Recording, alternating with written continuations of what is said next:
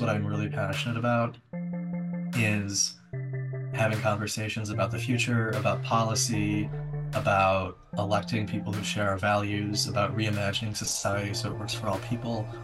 I really like these broad, semi-utopian, visionary conversations more than anything else, and everything else um, sort of bogs it down a little bit, but it's worth it because at the end of the day, we're doing stuff that's important.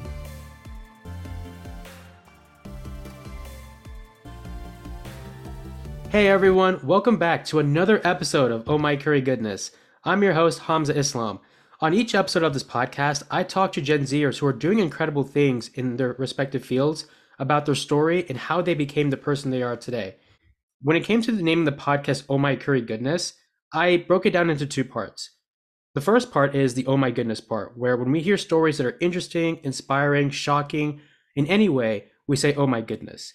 Now, curry is more because is added because it's my favorite food. As someone who loves South Asian, one of our favorite dishes is curry. I didn't want to name the podcast Oh My Chicken Curry Goodness because that sounded weird. So I just wanted to name it Oh My Curry Goodness. However, I hope that by the end of each episode, you as listeners join me in taking valuable lessons from each guest as we continue to write our own story. Because storytelling is a great way to connect with people in a unique way, and it gives you a sense of hope and belief that regardless of who you are or where you come from or what your age is, that you are capable of doing incredible things. And I hope that the guests that are a part of this podcast are able to play a small part in your journey. Now, my guest this week is Sam Weinberg, who is the founder and executive director of Path to Progress, the only progressive think tank run by and for Generation Z. It's always great to see young people, I hate to use the word young people, but let's just say it, young people or Gen Zers involved in the political process.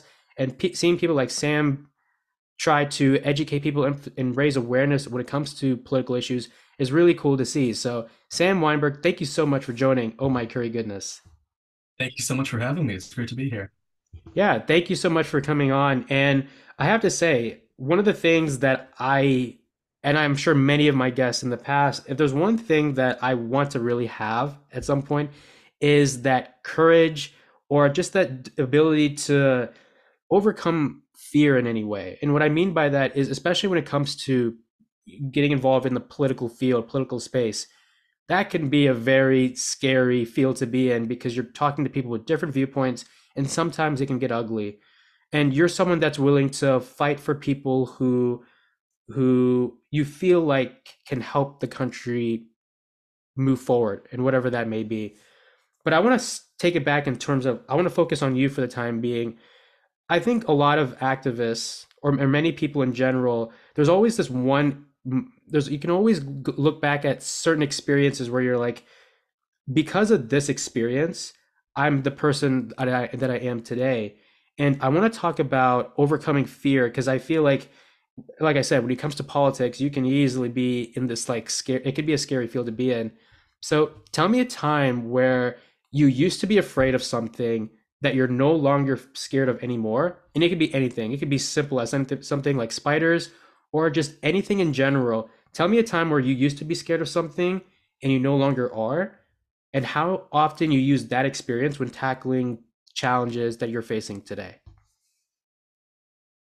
That's a great question. I mean, the first thing that comes to mind actually is media appearances like this one. I first did, I know this isn't live, but I first did a live TV appearance in 2020. I think it was just about 3.5 years ago.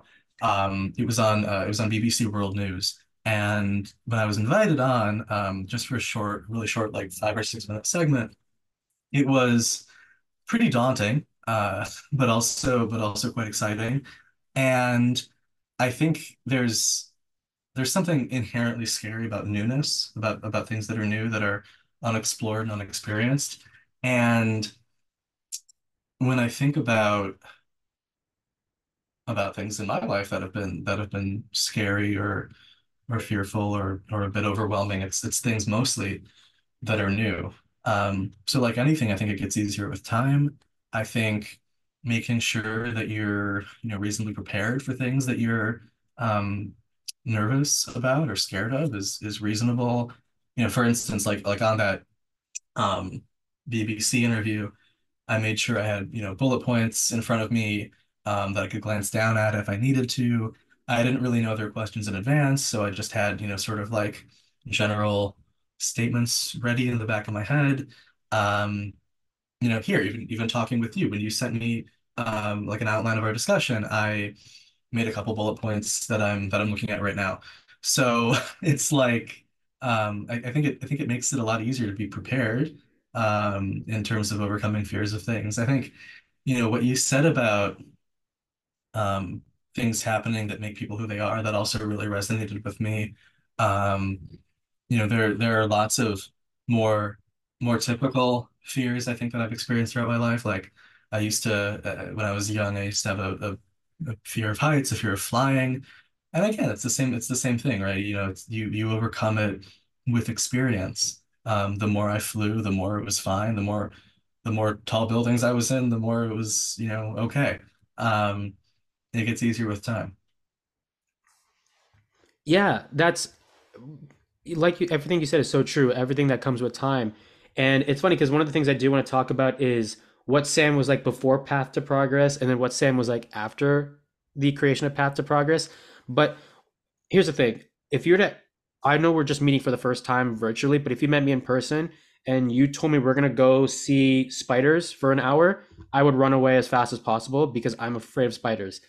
However, if there is one thing that I used to be scared of that I think I've done a good job of overcoming is that fear of talking to people. Because what's funny is that I'm pretty sure I'm pretty sure you have friends, same way I have friends. However, it's one of those things where when you meet people for the first time, it can be very scary. It can be nerve-wracking because you've never met this person, you don't know who this person is. But then one thing that's kind of helped me overcome that fear is knowing that the friends that you have were once strangers, but because you've been able to spend time with them and because of the experience, like you mentioned, it definitely then it gives you the sense of belief that, oh, you know what, I am able to talk to these people. And why I say that with this podcast, it's helped me in terms of that is because I'm meeting new people every day, whether it's yourself or anyone in the country around the world. So I really do like how you talked about it's okay to be scared. It's okay to have those feelings of nervousness, tension. However, yes, things do come with time. And it's not something that I think there's a specific deadline. It's one of those things where, and I don't know, maybe, I don't know what your thoughts are on this, but it's like, and I know you're not a mental health activist, but it's like everyone's journey with overcoming certain fears takes time. It's not like there's a specific deadline. Like, Sam, if you're exposing yourself to media, it's not like by this day you have to overcome your fear. It's more of like a personal journey that we can't really like force on, if that makes sense. No, yeah, I totally agree. I think overcoming those sorts of issues is not really something you can quantify. Um, but you can tell if you're making progress or not. And I like the example you used about, like difficult conversations maybe. Where like obviously you're having those difficult conversations because you host a podcast. Um, so no, I completely agree.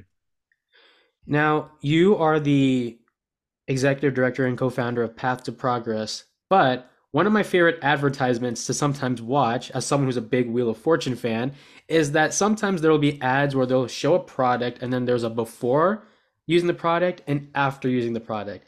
So I want to ask you because you seem like the type of person that's very outgoing, social. You're not the type of person that likes to give one-word answers, which many times throughout this podcast I've said that that's something that bothers me a lot. As someone who goes to Ohio State, you meet people that just give you one word answers and you're like, wow, I really just wasted my time talking to this person. So tell me a bit about what Sam was like before Path to Progress, like in terms of personality, characteristics, traits, and then what skills or things have you picked up since creating this organization? I mean, I think I'm fundamentally the same person as I was before. There are definitely skills and opportunities and things like that I've picked up. But um I don't think that founding and helping run this organization has changed me fundamentally. I will say that I think I've become better at teamwork, at getting feedback from other people, at working cohesively.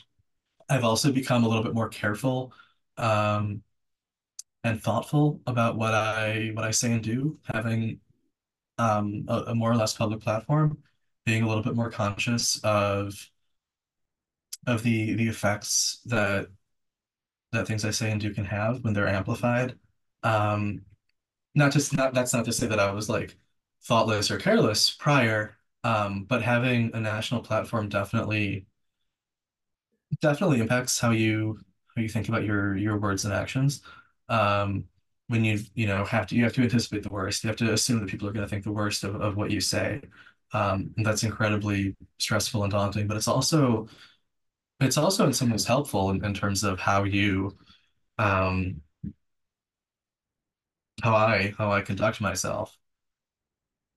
Um, there's there's definitely more to it than that. I I think that Path to Progress has unfortunately taken time away from a lot of the things that I otherwise would like to be doing. I don't work, like exhaustive hours. I work probably like 30 or 40 hours a week, um, which I think is about the range that pretty much everyone should. At Path to Progress, we advocate for a 4-day, 32-hour work week, and I try to stay true to that, and leave myself time for other things that I'm interested in. But yeah, it does, take a toll time-wise. I left college early after just 3 semesters partially because of cost. That was a big barrier, but also um, because I just didn't have time with college classes and Path to Progress work. And so hopefully at some point, I'll go back and continue a formal education. But for the time being, the political and policy advocacy has really taken the foreground. The college part is really interesting because, like, I mean, I told you this before we started recording. I'm a student at college, and it's really hard to balance the things that you find interest or passion in with schoolwork. And yeah, it can definitely take a toll on somebody because it's about how much you care and how much work you're trying to put in because you are trying to raise awareness about a particular issue. And I will agree with one of the things I that you said when it came to some of the things that maybe never necessarily did not have, but more so you were more conscientious of, if that's the right way of saying it, is the importance of leading. And I think that's really important because even though I host a podcast, I do have people around me that help me with the podcast. And it's taught me how to be patient. It's taught me to be more flexible in a way. And I don't know if that's necessarily leading or teamwork, but I think that even though you're the founder or the host of a podcast, if you have people helping you, it's important to not just be, I don't want to say like, you don't have to be like the boss in the sense. You want to make sure that you're flexible because you are part of something really good. And the last thing you want to do is say something or do something that negatively impacts you. I want to ask you, because it's funny, I think I I asked someone by the name of I had Mariana Pecora who worked for Yeah, Voters of Tomorrow, and one of she's the things we talked about was, and maybe this is going off topic, but I think the idea of not understanding your own intentions is really important. So you're saying something because you really believe in it. However, not everyone else thinks the same way. So you might have a belief, but someone might interpret you as like evil or, why is this person believing this because that's not right or I don't agree with this person. Are you okay? And this kind of goes into the idea of having difficult conversations with different people. Are you at peace knowing that when you are speaking about political issues and knowing that you're just trying to give your best version, your honest opinion on things, even though not everyone has the correct interpretation or not everyone understands your personal intention, are you at peace in knowing that sometimes you can be seen as, and I'm not saying it more as like an accusation kind of thing, but more like you have this idea, but you're at peace knowing that not everyone understands the why behind why you believe certain things, if that makes sense. that's a great question. I'm not at peace with that at all. I think I guess in some ways I am, in some ways I'm not. I'm not at peace with the idea that people are unreachable or that there are conversations that can't be had. I think that any conversation can be had, and any conversation that can be had should be had within reason. But yes, at the same time, I do understand and I am at peace with the fact that not everyone is going to be able to engage with everything all of the time. Um, that's just sort of an unfortunate reality that we experience in a lot of different situations, political and not. People are busy. People have different interests, different passions, different topics that they want to discuss, that they don't want to discuss. So overall, if people perceive one thing one way, they're going to. That doesn't mean that, that I have to be happy about it. Yeah, let's talk about now the idea of having difficult conversations. And I want to break it down into two parts. One more personally, and then one more from a political spectrum. So let's look at you personally. What either it could be one or maybe multiple, it's up to you personally. What were some difficult conversations you had growing up or even now that at the time you were like, why are we having this conversation? This doesn't make sense. But you're able to look back and go, I hated having these conversations, but looking back, I'm glad that I had these conversations because it's helped me think differently, or it's kind of shaped me into, again, like that person that we see today. The first thing that comes to mind, I was 7 years old, and my parents got divorced at the same time that our townhouse was foreclosed during the Great Recession. And so there were all these conversations happening sort of in tandem about my parents losing their marriage and our family losing our house. Um, both of which at the time, as a 7 year old, I was, not fully cognizant of the reasons or ramifications for either. Um, but in hindsight, it's it's definitely good that those are things that were talked about openly because they are, big and impactful and probably to a degree greater than I can recognize, have shaped who I am now. Wow. Firstly, I'm gonna say sorry for the things that you experienced, and it's I'm weird. totally fine, but thank you. It, Yeah. it's weird because I actually asked this to someone, and it kind of, and again, this is why, even though I've talked about in the past how I didn't grow up with that many challenges. I was very fortunate to be honest, the only thing I really worried about was grades. Because as someone who's South Asian, oh, that's a nightmare. Comparing people's grades to certain people. And so I used to worry about that. And then now it's like when I meet people like you, it's like, okay, I only see this side because of social media or because of media outlets. But it's nice to be able to see the person and the fact that, yes, there's one side of Sam, but there's also another side of Sam that we probably don't know, but we should because again, it's that human moment. Um, Switching to politics, what was a difficult conversation you had when it came to politics that you may have hated, but you're kind of grateful? And it doesn't matter if that person or group of people agrees with your views or disagree with your views. Well, first of all, I was growing up very worried about grades as well. So you're definitely not alone there. But I think in terms of politics, I um let's see, in April, I guess it came out publicly in July, but we filmed in April. Um, this Gen Z talk show called POVs, hosted by I think she was on your podcast, Sophie Barron. Um, uh, I was on a panel with me and I think it was three or four other people, one of whom is a staunch conservative, far right Trump supporter. Um, she's now the national spokesperson for uh, Donald Trump's presidential campaign that was just announced the other day. So congratulations to her, I guess. Um, but um, but that was a very difficult conversation. We were talking about, sort of the meanings of patriotism and Americanness. The episode came out right around the 4th of July, and it was a very difficult conversation. I actually haven't watched the episode. I don't know, out of a mix of like self-consciousness and just not really wanting to hear what was said. Um, But I think overall it was an interesting conversation. I don't know how productive it was. I don't think anyone really changed their minds, unfortunately.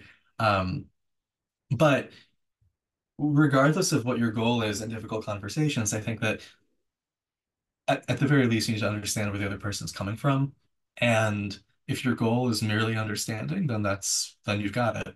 If your goal is persuasion, if your goal is discourse, then understanding is maybe just the first step.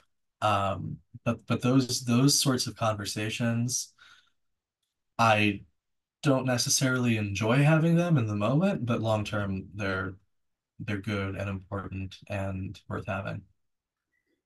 For sure. And I think that a lot of people may agree with what you're saying, which is that you may not like them because it can sometimes test you in a sense, because it's like, this is different from how I usually think. But those conversations at some point are needed because it's about how do we find that compromise. Wait, is it compromise? Like find that middle, or the find the things that in common to continue going forward. And I actually know which episode you're talking about because I remember watching that. And these conversations are my favorite as a viewer, but I'm sure as someone who participated in them, it can be challenging because it's really all about learning about a person's perspective. I don't think that if a person disagrees, it's not because they're good or bad. It's because they see things different from how another person sees things. And so I think it's what you said is really interesting. And I love watching these videos just because it's like there's no such thing as a good or bad person. It's just that they see things differently, and it can definitely challenge or it can definitely challenge you. It can definitely test your patience just because it's not something that you're used to. And that's actually, and now when it comes to politics, because you talked about that conservative, a person who's conservative, I think in the country we live in today, it feels like there's a good side and a bad side. It's like Star Wars all of a sudden. It's like one group believes that the Democrats are a good side, one person believes the Republicans are a great side. I'm only using Democrat, Republican, although I know there's more layers to it. And so when you're talking to someone who disagrees with you, and I don't know if you're a Democrat or Republican, I don't want to make any assumptions, but when you're talking to someone who is different from you, how do you, I guess, I think for a lot of us, when we talk to someone who is on a different political spectrum, we confuse likability with respect. So, for example, I know Ben Shapiro is a very controversial figure, but there are people like some of my friends who are Democrat don't like Ben Shapiro, but they respect his his way of communicating and his public speaking skills at times. So, for you, when you're looking at someone who thinks different from you, what do they need? And this is something that I don't think it's just a you thing. I think it's like for a lot of people when they're talking to someone who has a different viewpoint, what do they need that even though you don't like the way they think because it's different, you still earn their respect at the end of the day, knowing that, okay, I don't like what they think, but I respect that this person has this viewpoint and I'm not going to like bash them just because they think differently. I appreciate you saying that. I think it has different levels to it there in terms of respect because I think there are some views that are just inherently not respectable. Um, People who delegitimize other people's existences, people who deny reality, I don't think that's respectable. I think we can respect people's rights to have bad views without respecting those bad views themselves, and making that distinction is something that's difficult but necessary. Um, but no, I like what you said about the difference between liking something or someone and respecting something or someone, because I think something that I've really noticed about myself as I've gotten older is being able to differentiate not just between what I like and respect, but between what I like and what I appreciate. I mean, before I left college, I was majoring in or mainly taking classes related to art history, and I'm a big film buff. I like art. I like literature, and I think one of the like aha light bulb moments in my appreciation of all of those things was realizing the differences between what I liked and what I appreciated. Like, for instance, I don't like Marcel Duchamp's art, but I appreciate it. It's groundbreaking, or it was, forward thinking. It, reflected different societal trends and malaise and cynicism and this sort of, oh, fuck it, post World War One attitude. Um, that's just one example. But there's also obviously things that I like and appreciate, but there are also things that I dislike and appreciate, or that I like but don't really appreciate. That, things, I think appreciation is more cerebral, more intentional, and what you like and what you dislike is just sort of based on, you know, not quite preference, but it's more like almost predetermined. It's harder to get your finger on it, on the pulse of it. Um, and and what you like and what you respect. I think that's a similar type of dichotomy there. So I appreciate you bringing that up, definitely. Yeah, and like you said, there's a difference between liking something and respecting something. Like you might not like someone who has a particular viewpoint on something, but you might appreciate for another trait that they have. Because I'll tell you this, I know there are a lot of people that I may not like their viewpoints, but I'm definitely impressed by their public speaking or debate skills. Because Mhm. if someone said, Hamza, you're going to debate with so and so about a particular topic, I am not a great I'm not a great, well, I love speaking in front of people, but I'm not a great debater. And so being able to learn from people who, even though you may not like their viewpoints, it's always nice to be able to go, okay, I really like the way that they do things, at least how they communicate, because debating is a really important skill, especially when it comes to fields like activism or in politics. Now, before we wrap up, I do want to bring all of this together because throughout these difficult conversations, throughout the challenges you've had when it comes to leaving college early to pursue path to progress, and the fact that you are raising awareness about political or about the political field, especially when it comes to young people. Again, it goes back to this idea of like, oh, there's so many things that I can't control. There's a lot of things that can be nerve wracking at times. A lot of people, they're really passionate about something, but there's always this self doubt, this idea of whether I should continue doing this because people are saying this, or maybe you just don't feel like you're doing enough. So, how do you know if you are doing the right thing? Because even though other people may tell you that you're doing good, the only opinion that matters is, or the only thing that matters is yourself and what you say to yourself. And we don't really count ourselves as ourselves because we're too busy experiencing ourselves. Like no one can really see it. Like we can't see ourselves because we're being ourselves kind of way. So throughout your journey getting involved in political activism and with Path to Progress, how do you know if you're doing the right thing, regardless of what other people say? I think I have to push back on the premise just a little bit, because I do think that there is more that matters than what we say to ourselves. It's definitely important to be self-assured and to personally feel like we're doing the right thing and doing what's true to ourselves. But personally, I also really value the input and feedback of friends and colleagues and acquaintances. Um, I think that the best way to gauge whether actions, both big and small, are right or wrong is to think about whether they align with larger values and to have a strong sense of your larger values. And so you can, determine whether or not your actions are in line with them, which is what I do with my values and actions, or at least what I try to do. But when in doubt, I think that instead of you know pontificating too much or overthinking something, it's also really helpful just to use friends and whoever, people you trust, as a sounding board. Yeah, now that I think about it, you're right. Yeah, because I think it's great to be able to remind yourself that what you're doing is helpful, but it is also important to have friends and other acquaintances. So you are totally right. I should have noted that. Yeah, that's on me. But I still think, what you said is still true regardless, because there are these people that, yes, there are going to be people that will not like what you do, but it's also important to be able to get that feedback because there are other people that want to see you succeed. But I also think that sometimes, even when there are those difficult days, it's very hard to keep going. So that's kind of what where I was going through, but where I was going with. But nevertheless, I think what you said is really spot on, or is also true. And I should have worded that differently, so I do apologize. Oh no, Um, don't. before my last two questions that I want to talk about, let's start with my favorite one. So you are very passionate when it comes to political activism.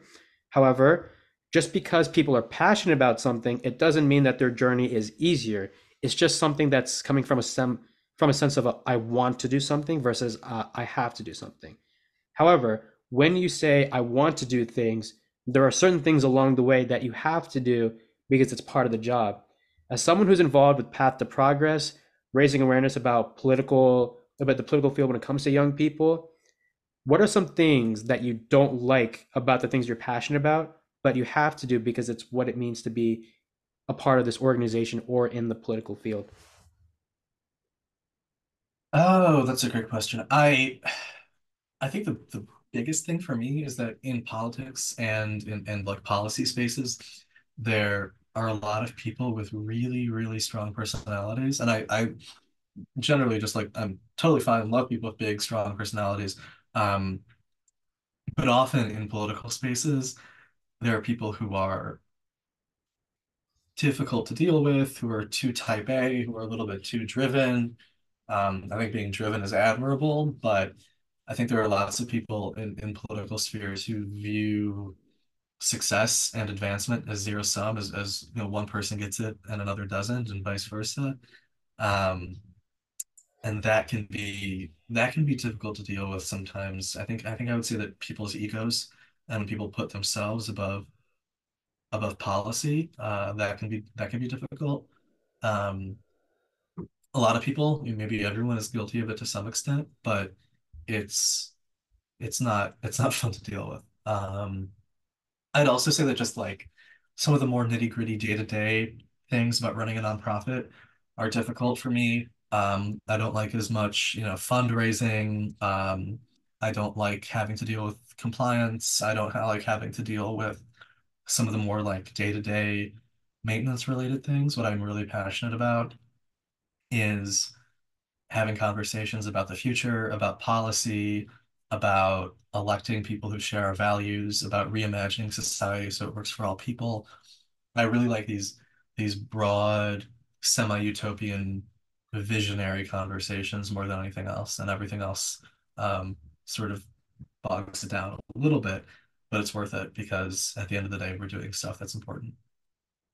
I really appreciate you saying the importance of having conversations and also those broad topics just because even though people may think of it as an easy thing, they're really not. And I've seen those videos and I'm sure we all have where when one person talks to someone else, if the moment they have a different viewpoint, regardless of how small or big the issue is, we just don't want to have these conversations.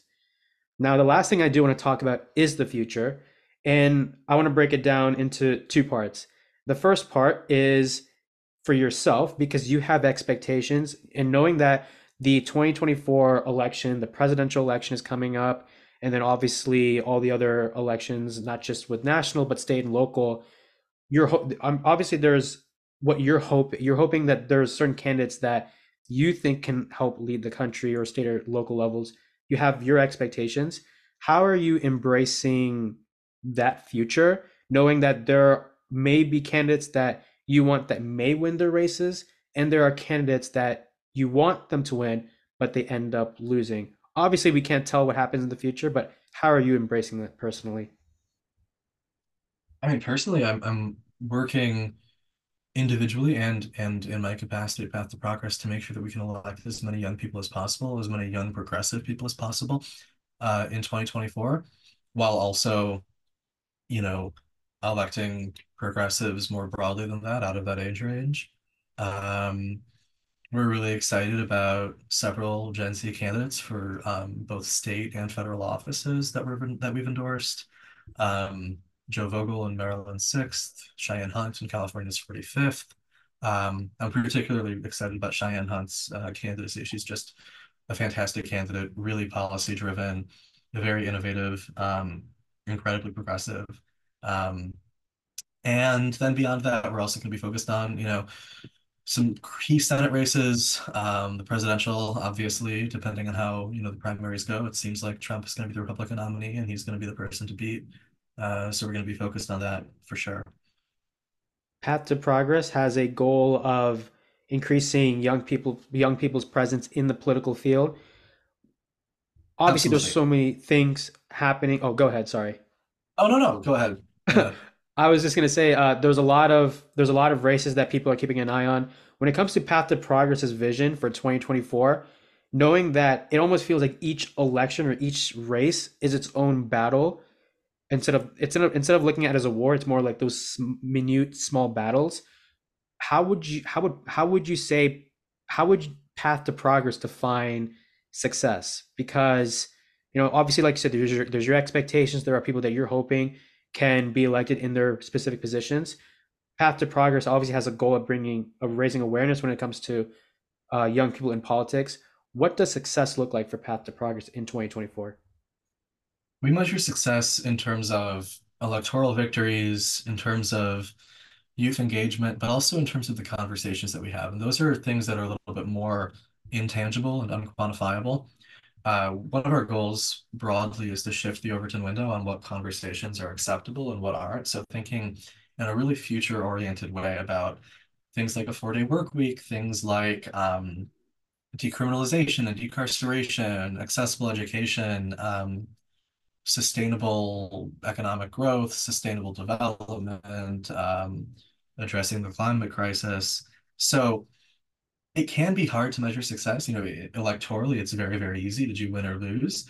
Um, but beyond that, even electorally, sometimes it's more difficult because a candidate might not always be running to win. They can be running to elevate certain issues or to help down ballot candidates. And I think, when we measure success, when we talk about success, it's not really one individual tangible item. It's very easy to say, oh, we want to elect so and so.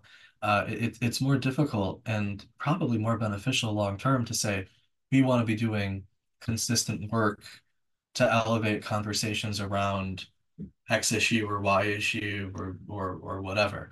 Um, those are the kinds of goals that we set, and even though they're intangible and a little bit hard to quantify, I think we think that they're worthwhile. Well, I know that 2024 is still early on, but nevertheless, it's still going to be a very important year, especially in politics. And I'm glad that there are people like you who are trying to raise awareness when it comes to young people and also just getting more young people involved in the political field. Because even though we may be young, that doesn't mean that we don't have a voice. We do have a voice and we're capable of doing incredible things. So, Sam, I just want to say thank you so much for joining the podcast.